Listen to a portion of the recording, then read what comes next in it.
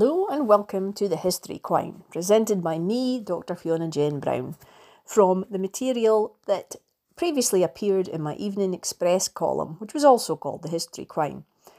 We're going to combine a few stories together now and present to you Aberdeen's Four Marys. I've actually discovered through research that there are probably quite a bit more than four, but here are the initial four that I discovered, beginning with Mary Garden, Aberdeen's opera diva.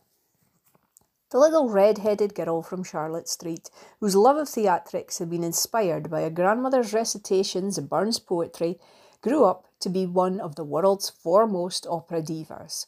Her name was Mary Garden. The ignominy of being born only a month after her parents' marriage induced Mary to revise her birth year of 1874 and many other facts about herself in later years. Her father Robert was a cashier at the Blakey Ironworks in Little John Street. Her maternal grandfather was the manager of Dancing Cairns Quarry, and her brother-in-law, wealthy granite merchant James Bower, the owner of the 1,000-acre estate of Pitmurchy. Mary would later claim that this had been her grandfather's property at which she played as a child. Her first singing performance had been at the age of 5, trilling a folk song in front of her poetry-loving grandmother and her friends. The Garden family moved to the USA when Mary was 9, her father hoping to build a better life for his wife and 3 daughters. So began many moves across the States as Robert chased work. Mary's mother, seized by homesickness, wept constantly during the first few months in their Brooklyn home. Mary and her sisters found themselves the subject of great curiosity with their American classmates, who could hardly understand their Aberdonian accents. After lessons in piano and singing, Mary went to Paris, where she befriended Sybil Sanderson, an American soprano. Through this friendship, the way opened for Mary to join a local opera company, the Opera Comique, to make her stage debut in the lead role of Louise, mid-performance, when the soloist and her understudy were ill.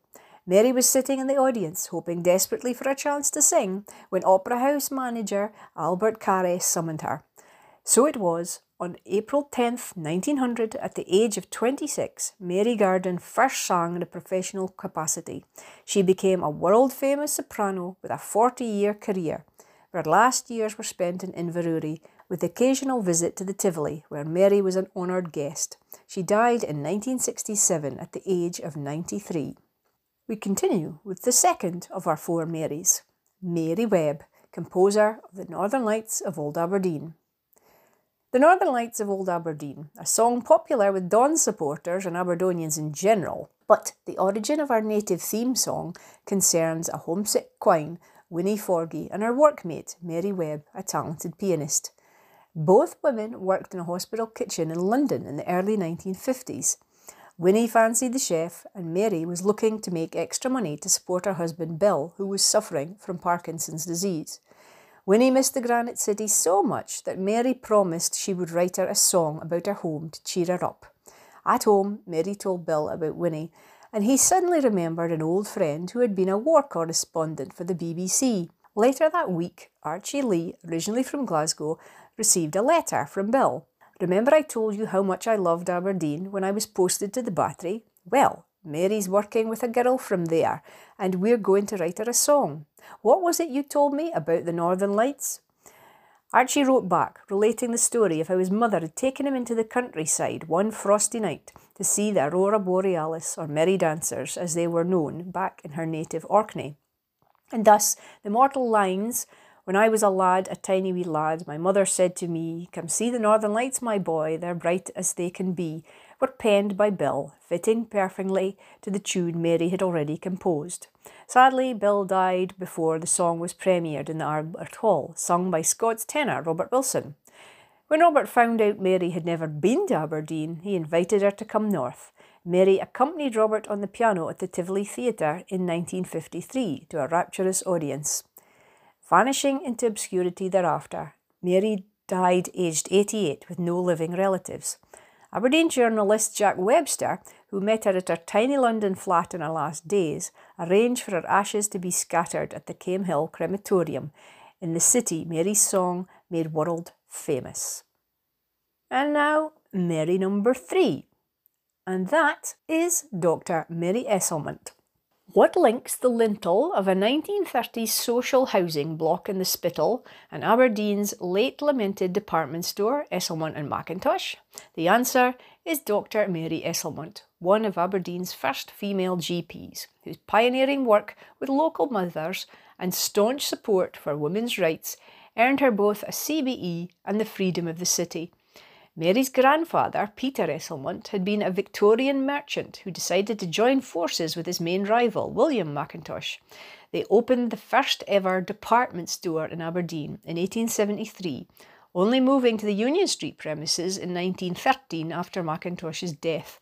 Mary's father, George Esselmont, Liberal MP for South Aberdeen in 1907-17, took over from Peter in the business, while his wife, Highlander Clementina MacDonald, began campaigning for the rights of the family.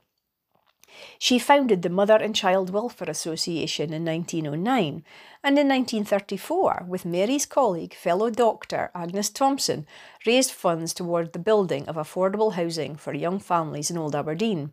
The city's Voluntary Housing Association used the money in the construction of the 12-flat block which still stands today on the Spittal. It is little surprise that Dr. Esselmont herself was heavily burdened with concern for local mothers mired in poverty. Dr. Mary, as they affectionately called her, would often take a sack of coal along with her medical bag on visits to her patients in the city's slums to ensure children were kept warm in the harsh northeast winters.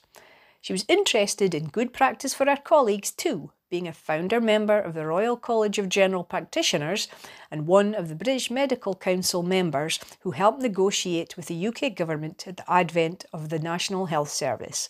Mary, who had graduated in arts, science and medicine at Aberdeen University, was the first woman president of the Students' University Council in 1922.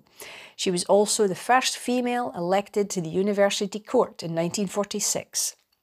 Dr. Esselmont died in 1984, aged 93, leaving her Beechgrove Terrace home to the Sora Optimist Society so that women over 60 might be guaranteed accommodation. And indeed, the Sora Optimist Society owns several properties beside Dr. Esselmont's old house, which are still in use to this day. And then we go on to the fourth of our four Marys, and again one which you maybe don't think of as an Aberdeen Mary. But she was indeed Mary Slessor, Aberdeen quine who swapped the mills for the mission field. She was born in the shadow of the Triple Kirks in the slum of Mutton Brae, named because of its proximity to Woolman Hill, where the shepherds traded with wool merchants. Although Dundee likes to claim her, Mary Slessor, daughter of Mary Mitchell of Old Meldrum and Robert Slessor of Aberdeen, was an Aberdonian. As a little girl, she and her siblings would have played on the bleach greens of the Denburn and run across the old footbridge to the Corby Well, their local source of fresh water, for a drink. Mary's mother struggled to keep her husband away from the demon drink, as Robert was an incorrigible alcoholic. Mrs. Slessor was also devoutly religious, a member of the Nonconformist United Presbyterian Church in Belmont Street. A plaque today on the wall of the former Aberdeen Academy, now the shopping centre, records the site of the church which Mary attended with her family. It was here that she first heard of the famous missionary David Livingstone and felt the call to become one herself. Her father Robert decided he would try to make a new start in Dundee, where he tried his hand as a shoemaker. His wife had already been a skilled weaver in the mills of Aberdeen, thus she found work easily when they moved in 1859, Mary's 11th year. She worked as a half-timer at Baxter's Mill. That is, she was at school for half the time and the rest at the looms. 3 years later, Mary was working 12-hour days but never gave up her hope of becoming a missionary. She taught the younger children at Sunday school and read all she could about missionary work. At the age of 28, after a 3-month teaching course in Edinburgh, Mary moved to Calabar to begin her missionary service. By the time of her death in 1915, Mary had cared for thousands of local children and was nicknamed the White Queen of Okiong, the Nigerian region in which she lived, many thousands of miles from the Victorian mills of Dundee and the now vanished Mutton Brae, which stretched from School Hill to Woolman Hill. So there we have Aberdeen's four Marys: Mary Slessor, Mary Esselmont, Mary Garden and Mary Webb.